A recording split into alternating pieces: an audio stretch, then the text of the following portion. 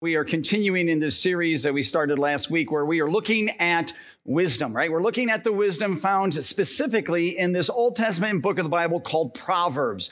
And what we learned last week is that wisdom, and I mean true biblical wisdom, and Jamie alluded to this, it is seeing and responding to life from God's perspective, right? So if you want to live a foolproof life, you want to see things the way that God sees them, and then you want to do them the way that God would do them. That's living a life of wisdom. And as you live that life of wisdom, it is going to bless you. But more than anything, the goal for us to want to live a life of wisdom is because it honors our God, right? And that should always be our goal, to honor God.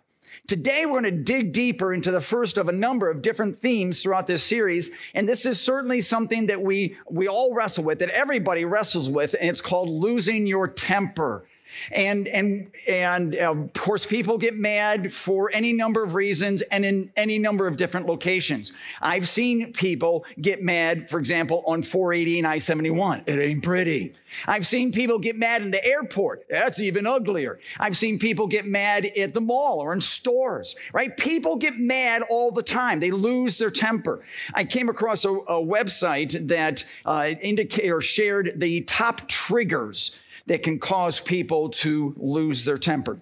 And you may have other ones that you might think are higher, but this is what this website said. These are the top 5, okay? Let's see if you agree with some of these. Number 1, being put on hold for more than 15 of these. Number 1, being put on hold for more than 15 minutes. Yeah, that's a trigger. Number 4, people talking during a movie. Oh, yeah. Number 3, people who don't use their blinkers while making a turn. That drives me up and it's just a tree. It happened this morning. I was like, hello, blink, blink. I wish there was a universal sign. I don't know how you could do that, but. Number 2, people talking on the phone in public places. You ever hear that? You're at the grocery store and they're walking. You think they're talking to you. And you're like, I'm doing fine. Oh, you're not even talking to me. And now I'm embarrassed. So, at the airport, the gym, that's a trigger. And then this is probably the number 1 trigger, getting cut off in traffic. Ooh, yeah, a lot of grrr. Yeah. Oh, my goodness. Okay, so we're going to address that today. We're going to talk about losing your temper. And certainly, there are any number of triggers that can cause you to lose your temper. What I want you to look at is this list here. And I want you to see if you can notice something in common. Do you see that on the list? Okay, all of these involve someone or something that causes you to lose your temper. That's what people will say. All right, it's not you losing your temper. It's these other things that are making me lose my temper. Right? It's not my fault. And I don't know if you feel that way or not, but there are a lot of people who would, think that that's true. But is that really true? Can someone or something else actually cause you to lose your temper? Don't get me wrong. I do understand that there are things that happen in your life that are out of your control. But can you control the way you react? Yeah. And I think that's what, and Jamie read this, but that's what Solomon had in mind when he says this in Proverbs 22. He says, Proverbs 16:32, better to be patient than powerful. It is better to have self-control than to conquer a city. So the bottom line here, really, okay, in a nutshell, losing your temper is a choice. Keep that in mind. Now, I realize that for all of you sitting here, all of you watching online right now, that you all wrestle with this. Some of you more than others. And some of you also understand how hard it is to be around somebody who's constantly losing their temper and how much better it is to be around somebody who is more patient and self-controlled. I think that's also why Solomon gives these words of encouragement, saying in Proverbs 22, do not make friends with a hot-tempered person. Do not associate with one easily angered. Okay, so there's all of this wisdom found in this book called Proverbs, and there's a lot of wisdom, a lot of verses that surround this idea of losing your temper. So what I'd like to do today is look at that wisdom found in the book of Proverbs and throughout the rest of God's word, and I want to share with you some practical steps that you can take that I believe will help you make your temper foolproof. Okay, so let's dive right in. Step number one, of course, is you need to consider the results. If you are truly serious about making your temper foolproof, think about the consequences that can happen when you lose your temper. I was reading a study recently, and it stated that the average male loses his temper 6 times a week, whereas an average female loses her temper 3 times a week. This study also stated that while women tend to get more angry at other people, men, on average, get more angry at things like technology or, machines that break down. In this study, it also indicated that single people express their anger twice as much as married people, and men tend to express their anger physically much more so than women. And then this one really hit home. The most common place, this study discovered that the most common place where people lose their temper, it's not out on a freeway or the mall or the airport. It's at home. Most people will lose their temper at home. And so, if you want to make your temper foolproof, consider the results. Think about the impact that's going to have, and not just on you, okay, but the people around you. Think about the impact it'll have on your marriage, right? Your kids, your friendships, teammates, coworkers, your reputation. Proverbs 15 says, a hot-tempered man stirs up dissension. Proverbs 29 verse 22 says, an angry person stirs up a fight, and a hothead does much wrong. People who lose their tempers do foolish things, wrong things, hurtful things. I don't know if you've heard of Will Rogers. He had some really funny quips, but he was talking about losing your anger, and he says it this way: people who fly into a rage always make a bad landing. That is so true. Here's the bottom line, though. This is the point I want you to understand. When you lose your temper, you always lose something. You do. You might lose your job, right? You might lose the respect of your peers.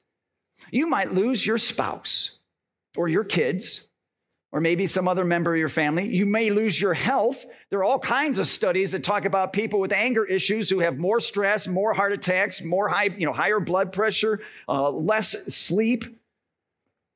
When you lose your temper, you always lose something. This was in an article that I read from the Family Institute. It came out 5 years ago. The article was called When You Feel Like Screaming. And in this article, there was a survey that was taken of middle schoolers, kids from 9 to 13. And they were asked 2 questions. What do you like most about mom? And what do you like least about mom? And as you can imagine, there were lots of various answers about what the kids loved most about their mom or liked most about them. What was interesting is when they came to the question, what do you like least? Almost unanimously, those children stated, I don't like it when mom screams at me. And maybe you felt that. Maybe you've experienced that personally. Maybe not your mom, maybe it was your dad, and you know how awful it is. My question is, why do we do that? Why do we scream when we're angry? You ever wonder that? Why do we have to raise our voice when we are mad? And the simple but very sad answer is because it works.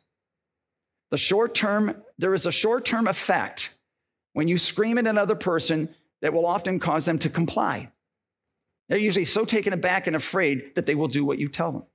So there is that short-term effect, but there is also the long-term effect in that, again, you lose. Because losing your temper will always alienate and always destroy. So if you are serious about wanting to make your temper foolproof, consider the impact. Consider the consequences. That's step number 1. Just stop and think about how it's going to impact you and the people around you. Step number 2, calm down before you react. If you start feeling your temper rising, do not respond impulsively. Do not do that. That is bad, bad, bad. Give yourself some time to cool down. Proverbs 29:11 says it this way: a fool gives full vent to his anger, So let me just share a couple of tips for you, some insider tips. If you want to make your temper foolproof, here's tip number one. A great remedy to anger is delay. The longer you can delay your reaction, the better. Now, I know there are some people who think that they can't do that. They'll say, I've tried that, it doesn't work. And yet I would argue the reason why it doesn't work for them is they don't want it to work for them. They want to be angry. Remember, losing your temper is a choice. Look back here at Proverbs 29:11. It says, a fool gives full vent to his anger, but a wise man keeps himself under control.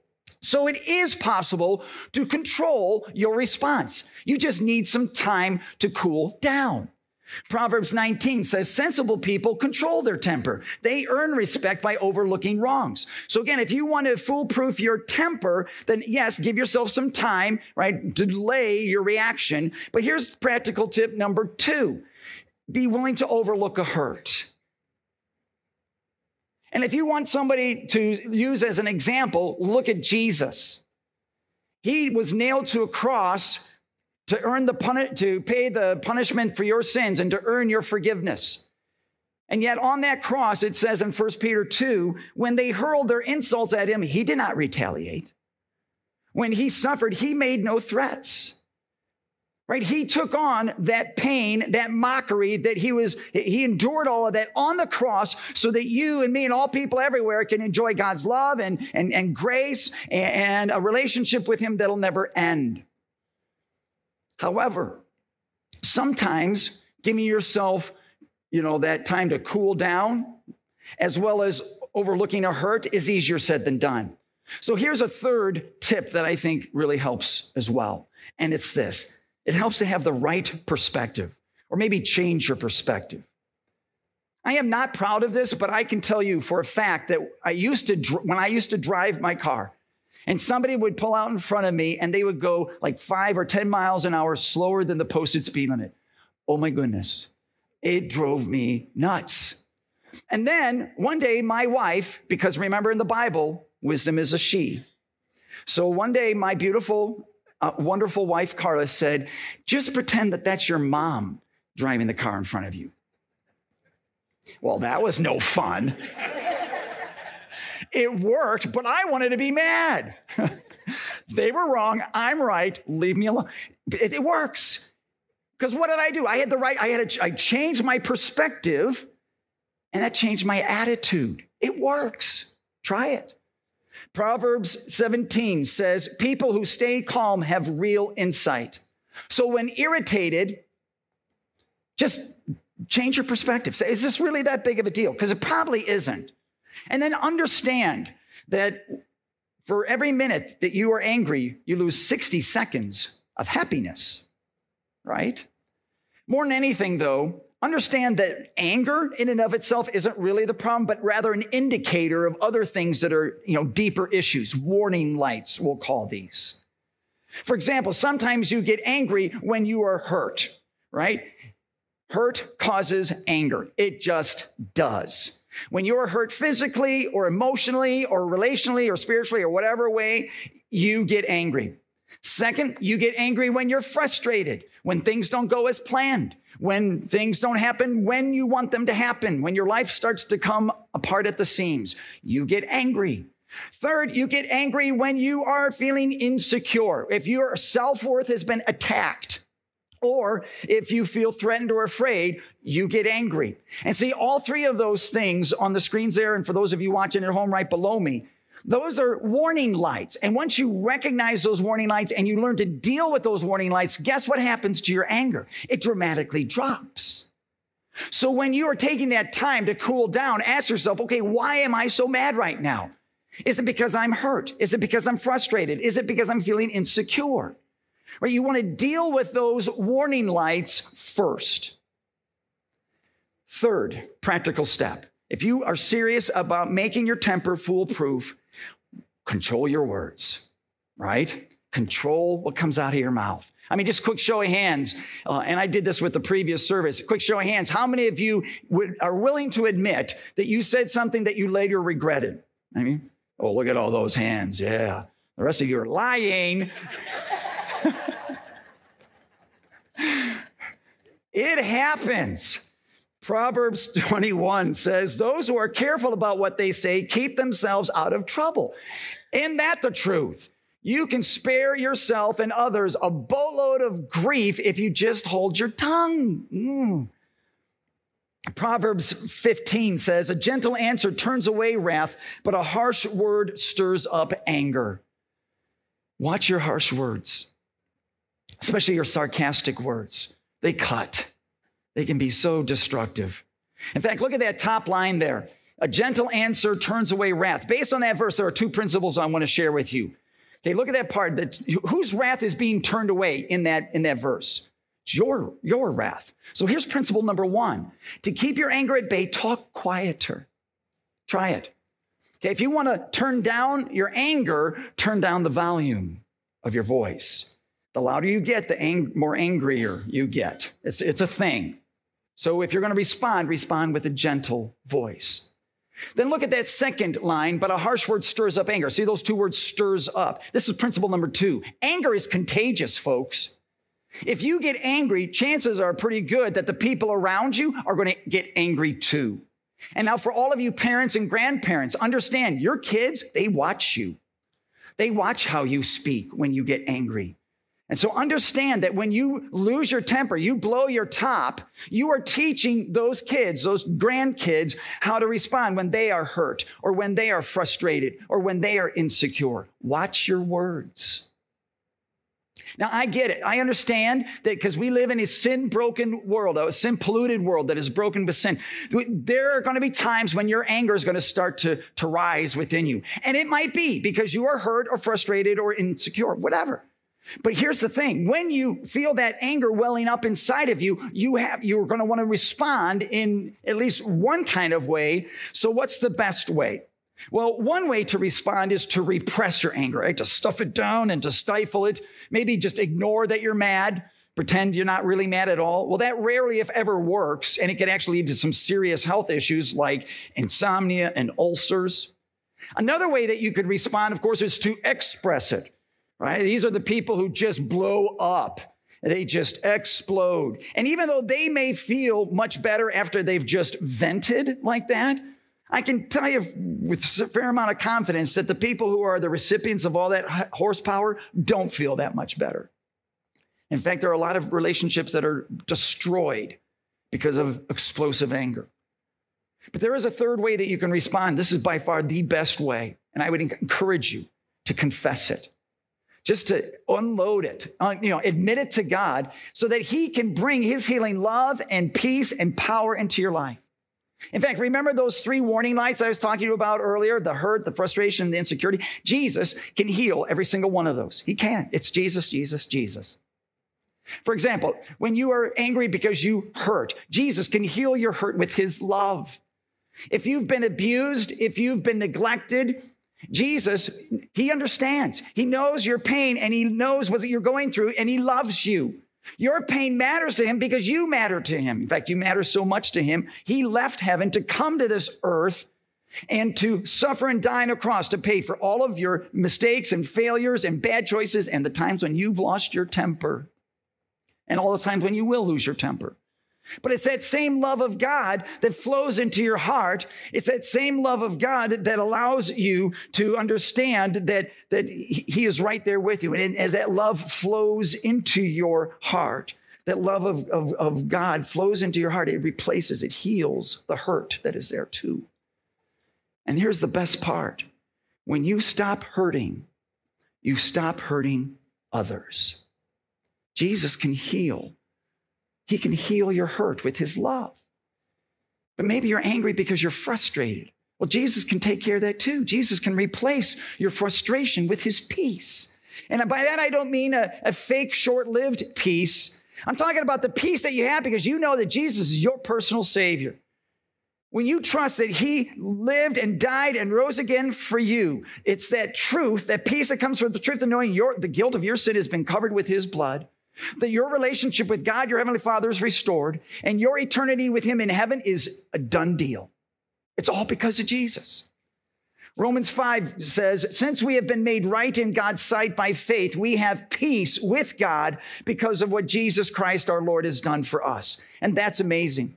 But that peace can continue to flow into your heart and your life as you live out your day-to-day life, knowing that, A, God is in control. Jesus is right there with you in the middle of that frustration, and he's guiding and guarding your heart. That's what Philippians 4 is all about. Look at this. The peace of God will guard your hearts and your minds in Christ Jesus. That's the peace Jesus offers. Right? It's not peace without frustration. It's peace in the middle of that frustration. And as Jesus doesn't only fill you with his love, but with your peace, okay, as that fills up, the level of frustration goes down because you know God's got this. Third, sometimes you feel angry because you feel insecure. Well, Jesus can remove that insecurity with his power, As a member of God's family through faith in Christ, you have the full power of God available to you right here, right now. And certainly it is the power of the gospel, the good news of God's love for you in Jesus Christ. As Paul says in Romans 1, it is the power of God for the salvation of everyone who believes. But this power is also like the power, this power is also the power of Christ that like his love and his peace, it flows into your heart and into your life. And it is what allows you to be filled up with that power. That as you are filled up with that power, it moves that level of insecurity down. And as that level of insecurity lowers, your anger lowers too. See how it works? And it's all because of Jesus.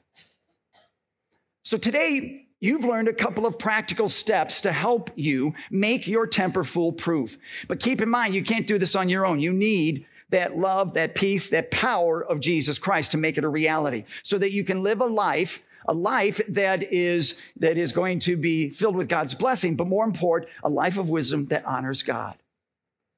Now, last week, I challenged you to read. There's 31 chapters in the book of Proverbs, and I challenged you to read one chapter a day, okay, every day for the next 31 days. I don't know if you did that or not, but if you haven't, start. Okay, we need that wisdom. So fill your heart and your mind with that. But here's the challenges for you for this week. Between now and next Sunday, number one, connect with God and memorize Proverbs 16, verse 32. That is not the right, I don't know why that did that. There it is. Connect with God and memorize Proverbs 16, 32. Memorize that verse. Okay, it's the verse that says, better to be patient than powerful, better to have self-control than to conquer a city. Memorize that verse and get it into your heart, into your life, into your mind so that it impacts your life. Second, love others by controlling what you say. Whether it's controlling the volume or the choice of words, watch what you say. Make sure your words are constructive, not destructive. And then third, ask Jesus to heal the causes of your anger. Whether it's hurt, frustration, insecurity, whatever it is, ask Jesus, go to him and ask him to heal you with his love, his peace, his power. So that, again, you can enjoy his blessing, but more importantly, live a life of wisdom that's going to honor God. All right, let's pray about that. Our Father in heaven, once again, I thank you for the wisdom of your word, especially in this area that so many of us wrestle with today, myself included, and it's losing our temper. Help us to not just be hearers of your word, but doers as well. Give us the power, the strength, and the desire to take these words and to live them out. To live out this wisdom and enjoy your blessing, and more importantly, to honor you. We love you and we pray all this in Jesus' great name. And all God's people said, amen. Amen.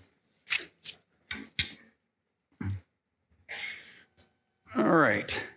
So before we move into this song, I want to take a moment to just prepare ourselves for this incredible gift of God's grace that we're going to receive in the bread and the wine, which are Christ's body and blood. To prepare our hearts, there are a variety of questions, just to make sure we're all on the same page. This is the first question. Have I been baptized in the name of the triune God, Father, Son, and Holy Spirit? If you say yes, this is the next question. Do I believe that I'm a sinful human being without hope of eternal life, without God's mercy and grace in Christ Jesus? If you're like, yeah, I'm lost without Jesus. Here's the third question. Do I believe that Jesus Christ is the Son of God and my personal Savior, that he died for me? If so, here's the fourth question. Do I believe that Christ is personally present in the bread and the wine with his body and blood? This is a mystery. I get it. But in these common elements of bread and wine, Jesus Christ, bread and wine, in the common elements, in with and under those common elements of bread and wine are Christ's body and blood. And we receive the bread and wine in a natural way. We receive his body and blood in a supernatural way. Do you believe that? Then here's the next question. Do I commit by the power of the Spirit, the Holy Spirit, to live a godly life? Because you can't do it on your own, right? If you say yes to those, I invite you to come forward. I invite you to come forward and receive in a tangible way God's grace for the forgiveness of your sins and the strengthening of your faith. For all of you here as sinners who can just confess that you're a sinner in need of a Savior, you believe you need a Savior and you have a Savior and his name's Jesus, I want you to know your sins are forgiven. They have been washed away by the blood of the Lamb. Our Lord Jesus Christ, on the night when he was betrayed, took bread, and when he had given thanks, he broke it, gave it to his disciples, and he said, "Take and eat. This is my body, which is given for you. Do this in remembrance of me." In the same way, also after supper, he took the cup, and when he had given thanks, he gave it to them, saying, "Drink from this cup, all of you. This cup is a new covenant in my blood, shed for you for the forgiveness of all your sins. Do this as often as you drink it in remembrance of me."